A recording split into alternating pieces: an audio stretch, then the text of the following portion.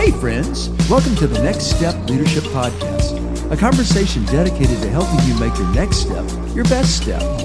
I'm Tracy Reynolds, and my partner for the Next Step journey is Chris Maxwell. Together we hope to inspire, assist, and create the confidence you need to take your next step in your personal growth, spiritual growth, vocation, or even your calling. Thanks for joining us. Well, come on, let's dive into this week's episode of Next Step Leadership. Welcome to Next Step Leadership Podcast. I'm Chris Maxwell. Enjoy conversations that I'm able to have with my friend Tracy Reynolds.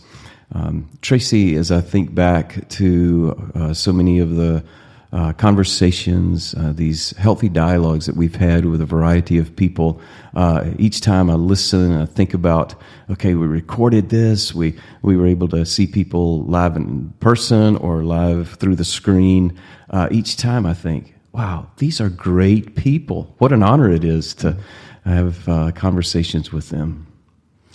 I so agree. It's been quite a journey, as we really didn't have any idea what we're doing when we started Next Step Leadership or where the Lord would take this. And today I'm excited that the Lord is taking us to Charlie Dawes. Charlie is a dear friend of yourself. You've got lots of connections there over the years, but a little background. He's currently pastor at Hill City in Alexandria, Virginia, just right outside the capital. And I understand that they meet in a high school there and have a couple services on Sunday and then an online service. He has formerly been the Associate Vice President for Student Development at Southeastern University, where he also went to school. He has a D-Min from George Fox, and he's been an assistant professor in practical ministries in the College of Christian Ministries and Religion there at Lakeland. Served in local church for over a couple decades as young adult pastor, youth pastor, worship leader. Married to Nicole, have 3 children, and he's got a podcast that started the same month we started ours, which is amazing. Welcome to the show, Charlie. How's it going? I'm so glad to be here with you. Tracy, good meeting you, and Chris, it's always good to spend time with you, friend. Yeah, it's so good to be able to connect with you again. And Charlie, I'm just...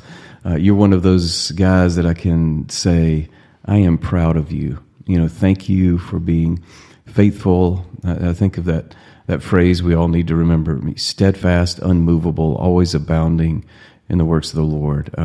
You have endured, and you're an example. As I meet with college students, I encourage them to pay attention to people like you, because you are a leader. But you're a Christ-like leader, where you're not like focusing on getting all the attention, but you're directing people to the life in the kingdom. It's like life in the kingdom, and I'm proud of you. And so thanks for participating with us in this conversation. Yeah, thank you. That means a ton. Thank you. Well, man, tell us a bit about yourself. We'd love to hear some of your background and how we got to be together in this same room. Yeah, I'm a church kid. I think that's the first thing I can tell you. I grew up in a local church, and I didn't grow up in a local church that had a lot of press or a lot of publicity for either positive or negative. We were a very steady congregation, and our pastor, I still consider him my pastor to this day. Basil Savoy was just an example of... When Chris, the things that you just said about me, it doesn't quite feel right to receive that compliment, because in my mind I'm like, oh, that's what Basil is. Basil's steadfast. Mm-hmm. Basil helps point people to the kingdom, and I don't know if I'm quite there yet, but I look at him and I'm like, oh, he's there, and so man, just spent my life in that local church, and Basil was my friend. He was my pastor and is my pastor, but when I think about him, he's my friend. We would throw the football and we'd shoot baskets. Our families would hang out together. And so I just had this privilege of being rooted in a local church, having incredible access to leadership. I look back at that now, and I think that might be the single greatest gift that I was given as I was kind of growing up and maturing in the Lord, and then showing interest in pursuing God professionally, for lack of a better term. And I just had access. Basil's door was always open. And so as a 7-year-old or a 12-year-old or a 16-year-old, I would be in his office just hanging out, and I would ask questions, and I had permission to just let my mind wander. And it wasn't it was never scripted. And those were just gifts. And so when I look back at that, I was being mentored for ministry long before I ever knew it. Yeah. And then when I finally started having some ideas about it, I had a pastor that was okay with letting an 18-year-old kid try some stuff out. Mm-hmm. And so while I was attending, Southeastern University, kind of preparing, on the educational side for ministry, Basel had provided this sort of laboratory for me to move from the classroom right into practical ministry. And man, what a gift that was. What a gift. And I didn't have these expectations on me of productivity. And so it was a gift. And so I got a chance to work alongside Basel for about 12 years. And then an opportunity opened up at Southeastern for me. And when I came to Basel, he just smiled and said, "Man, you can't say no to this." He said, "This is God." He said, I think you need to pursue this." And so we did. And we spent another decade there at Southeastern and got a chance to work alongside just some incredible leaders. The president, Dr. Engel. I got a chance to work with Dr. Rutland for a little bit. But mainly my time there was with Dr. Engel and Dr. Chris Owen and so many of that leadership team, their entrepreneurial style, their innovation, their willingness to try things and give people opportunities to grow and discover sort of their divine design. Man, it was a privilege to be part of the team. And the greatest gift is getting a chance to influence the next generation and watch people who have a desire and a passion, not only just to serve the Lord, but actually to make a difference. And sometimes that making a difference phrase can lead itself to feeling grandiose. Mm-hmm. But for me, the making a difference is just, what does it look like for me to be a better husband, or me to be a better father, or me to be a better Christ follower, sort of in my locale. And I feel like if I'm faithful with that, whatever God does beyond that, that's a grace. And I don't get to control grace. I don't get to manipulate graces. I just have to kind of ride that wave. And so Southeastern was that for me, in the classroom, outside of the classroom, working with emerging leaders, helping them navigate, and Chris, you know this well, navigating that period of time between 18 and 22, where you're making some really big decisions about who you think God to be, who you feel like God's calling you to become, and what does it look like to kind of journey that way. And to get to walk alongside people doing that, man, was something if I'm honest, that's the thing I miss most about not being on a college campus day in and day out, is I took for granted the number and the volume of conversations you would have on a daily basis that were influencing people's life trajectory. You just got used to it. And now not being there, I look back and I go, man, what a season that was. And I'm so grateful I had the opportunity to do that. But even while I was at Southeastern, I always knew the local church was who we are, my wife and I. It's what we always felt called to do. Southeastern fit our gift mix because it was kingdom work, because it was, even preparing people for local church work. And even during that time, I remained connected and did some consulting, did some teaching pastor roles, did worship leading. Like I was a part of churches, but just knew God had designed us to pastor in a local context. And so we were open to that and didn't really know what it was going to flesh out and how it would look. And about 6 years ago, almost about 6 years ago now, and the Lord opened a door for us to come and pastor in the Washington, D.C. area. And we had just some challenging times, some good times, and just saw God's hand move in some significant ways. And then in the midst of a pandemic, man, the Lord calls us to plant a church. And there's where we are now. Hill City Church is now coming up on 3 years, and it has been one of the greatest joys of my entire life to watch God's faithfulness, to see God do exceedingly abundantly above all I could ever ask or think. And that doesn't always have to equate to stuff that I can touch or taste. But sometimes God does more than we could ever ask or think. And it's giving us a grace and a peace in the midst of a season where it shouldn't feel that way.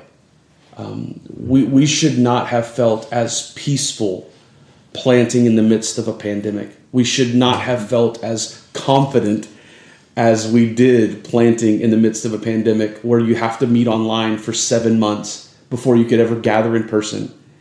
And to watch God be faithful to a word that he spoke to our heart, I'll never forget it. And if he never does anything else, he's done more than enough. Wow. Take us back. I mean, I love every part of that journey, and I think we need to just kind of dive into each kind of chapter in that story. But let's just spend a little more time with Basil. Let's gossip about Basil, because you and I love him so much, and Tracy's met him and heard me talk about Basil so much. But I've been away from living in the Orlando area for it's like over 16 years now, and Basil is one of those people that I still stay in touch with regularly, because it was that kind of relationship. Like, the miles did not separate us. But you wrote about him in your book, and I love your book, by the way. We'll talk more about that. Simple Prayer. It's a fabulous book. I love it. You're a great writer. But I feel like we're missing Basils in today's American church culture. We have the pastor on the stage and his face on the screen world, but not a Basil walking beside us in the morning, grieving but celebrating seasons of our adventures. Talk to us a little more about how Basil invested that time with you and why you're different now because of that. Oh, yeah, I love that man. And for the rest of my life and the rest of his life, we would drop anything for each other. If Basil calls me tomorrow, I'll be on a plane in that minute. It just is that sense of relationship. But he is, to your point, Chris, I think he's the prototype pastor that Eugene Peterson talks about. Mm-hmm. I think he is, I tell people this, I didn't have a preacher growing up, I had a pastor. And I do think that there's a place for preaching. I'm not minimizing that gift or that role. But if I have to choose on what I want to be, or even what I want my family to sit under and submit our lives to in a way, give me a pastor. Give me someone that can and chooses to represent the presence of Christ in the daily. That isn't too far beyond, they're no longer accessible. Again, I had the gift. I was raised under that. I got a chance to experience organizational leadership at Southeastern. So in me, I have these two sort of worlds. And yet I know in my pastoral life, there is a way of the monk that is in my soul, that if I'm not careful, this organizational aptitude actually tries to do violence to. And I just watched Basil not buy into that. Didn't go to a bunch of conferences. Didn't subscribe to a bunch of different. He just was steady. Who he was, Chris, 16 years ago, is precisely who he is now. And I think in a world that is constantly challenged with identity, that's constantly chasing some sort of definition and redefinition, to have a pastor that just can model consistency and can model steadfastness. I said this to Basil when I was with him last. I said, Basil, I feel like faithfulness was the fruit of your ministry. Your faithfulness was the gift that we all received. And that to me has shaped more than my education. And second to the Bible, Basil has formed my pastoral identity more than any of my degrees, more than any of anything else. When I pray, I sound like Basil. When I meet with someone in the hospital, I sound like Basil, because that's how I learned that. I went to hospital visits with him, and then we would go by Chick-fil-A and get a milkshake. And so I learned very clearly that pastoral ministry is both hard and sweet. And those two things can actually happen in the same day. And it was a gift. It was a gift to work with them. I used to tell students all the time, who you work for and alongside in your first job and role in ministry is more important than your salary, more important than location. It's everything. Who you work for and with will shape you in ways you can't even get your mind around right now. And when I look back, I had a lot of friends in college that were getting jobs at big churches, and they were making really significant moves. And I remember having a feeling like, man, I wish that was me. You kind of long for that. Mm-hmm. And oh gosh, what a gift of God. Some of those people aren't even in ministry anymore. And right now, I think I got another 30 years in me to give to my local congregation. And that's because the grace and the pace of Jesus is what we want to move. It's a phrase we use at our church all the time. We want to go with the grace and the pace of Jesus. And those things are not quantified by our culture. Those things are spoken to us by the Spirit. And so we don't determine the value of a service solely based on metrics that I can count. And that's important. But I learned that from Basil. That's beautiful. I'm thinking about Paul and Timothy and Paul and fill in the blank, but particularly that one. Having a Paul in our life and now having Timothy's in your life. Talk about now how you've changed that focus and now you've become more of the mentor. Tell us about how you're doing that now. I don't know. I think for me, it is that phrase that Paul uses, right? He's talking about the Eucharist, but he says, what was given to me, I'm going to pass on to you. And I think for me, that's just the best thing I can do. I've got a great friend, and he uses this phrase, and whenever he's not around, I steal it, and I say it's mine. But he says, you can't give away what you don't have. And so I think for me, the only thing I have to give is what I've received. Mm-hmm. And so whether it's at the university or it's now in a local church, and again, when you're dealing with congregants, that they're in places sometimes further down the road than I am. The best thing I can do is give them Jesus right where they are, to provide the presence of Christ right where they are. And hopefully that's enough. And if I get the opportunity where people would point back and go, man, his voice was shaping and forming in my life, gosh, that's a gift. And still, if I'm completely honest, still very, very surprising that happens in my life. Because I still very much feel like I want to find seats at the table where I can learn from and I can ask questions. Like, I don't feel like that season of my life is necessarily over. It's one I definitely enjoy. But I do know now, with our kids, that's my primary discipleship, I think, group right now. And then beyond that into our congregation and things like that. But yeah, I enjoy it, but I just do my best to do what I've seen modeled. Well, we'll talk more about this in the second episode, but give us just a brief summary of the book, kind of a taste, and then we'll talk more about it in the next one. Yeah, simple prayer. It's simply that. It's things in our life that are simplistic don't mean that are simple doesn't mean that they're simplistic. And so simple prayer is a way of praying, not the way, but a way, where we maybe reduce our words, but we increase our intimacy. And so I think it's perfect for somebody that is putting their toe in the waters of prayer, or maybe people kind of like myself that grew up in church, and sometimes prayer was daunting and intimidating, and they just wanted to find a way that was maybe ancient for the present, that allowed them to move into the presence of God. And so I wrote Simple Prayer, and I think it would be a help for them.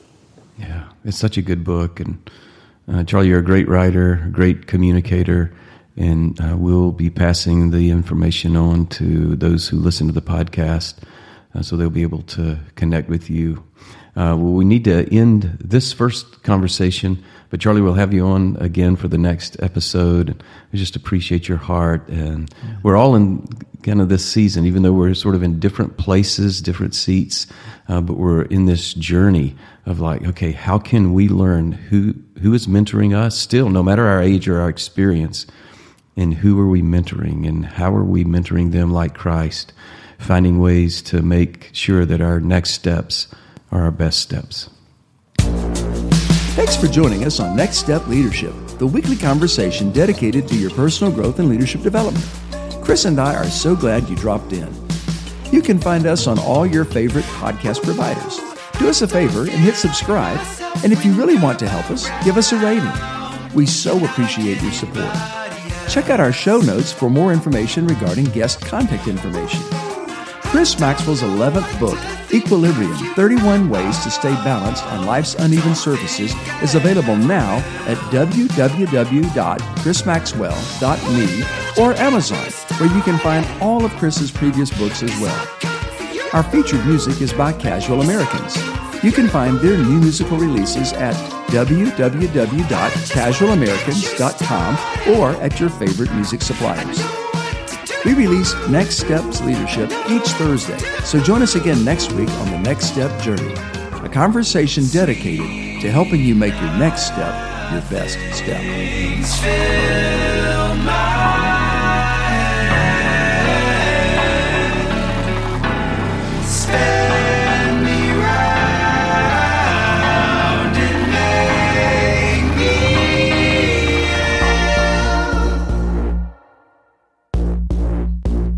What?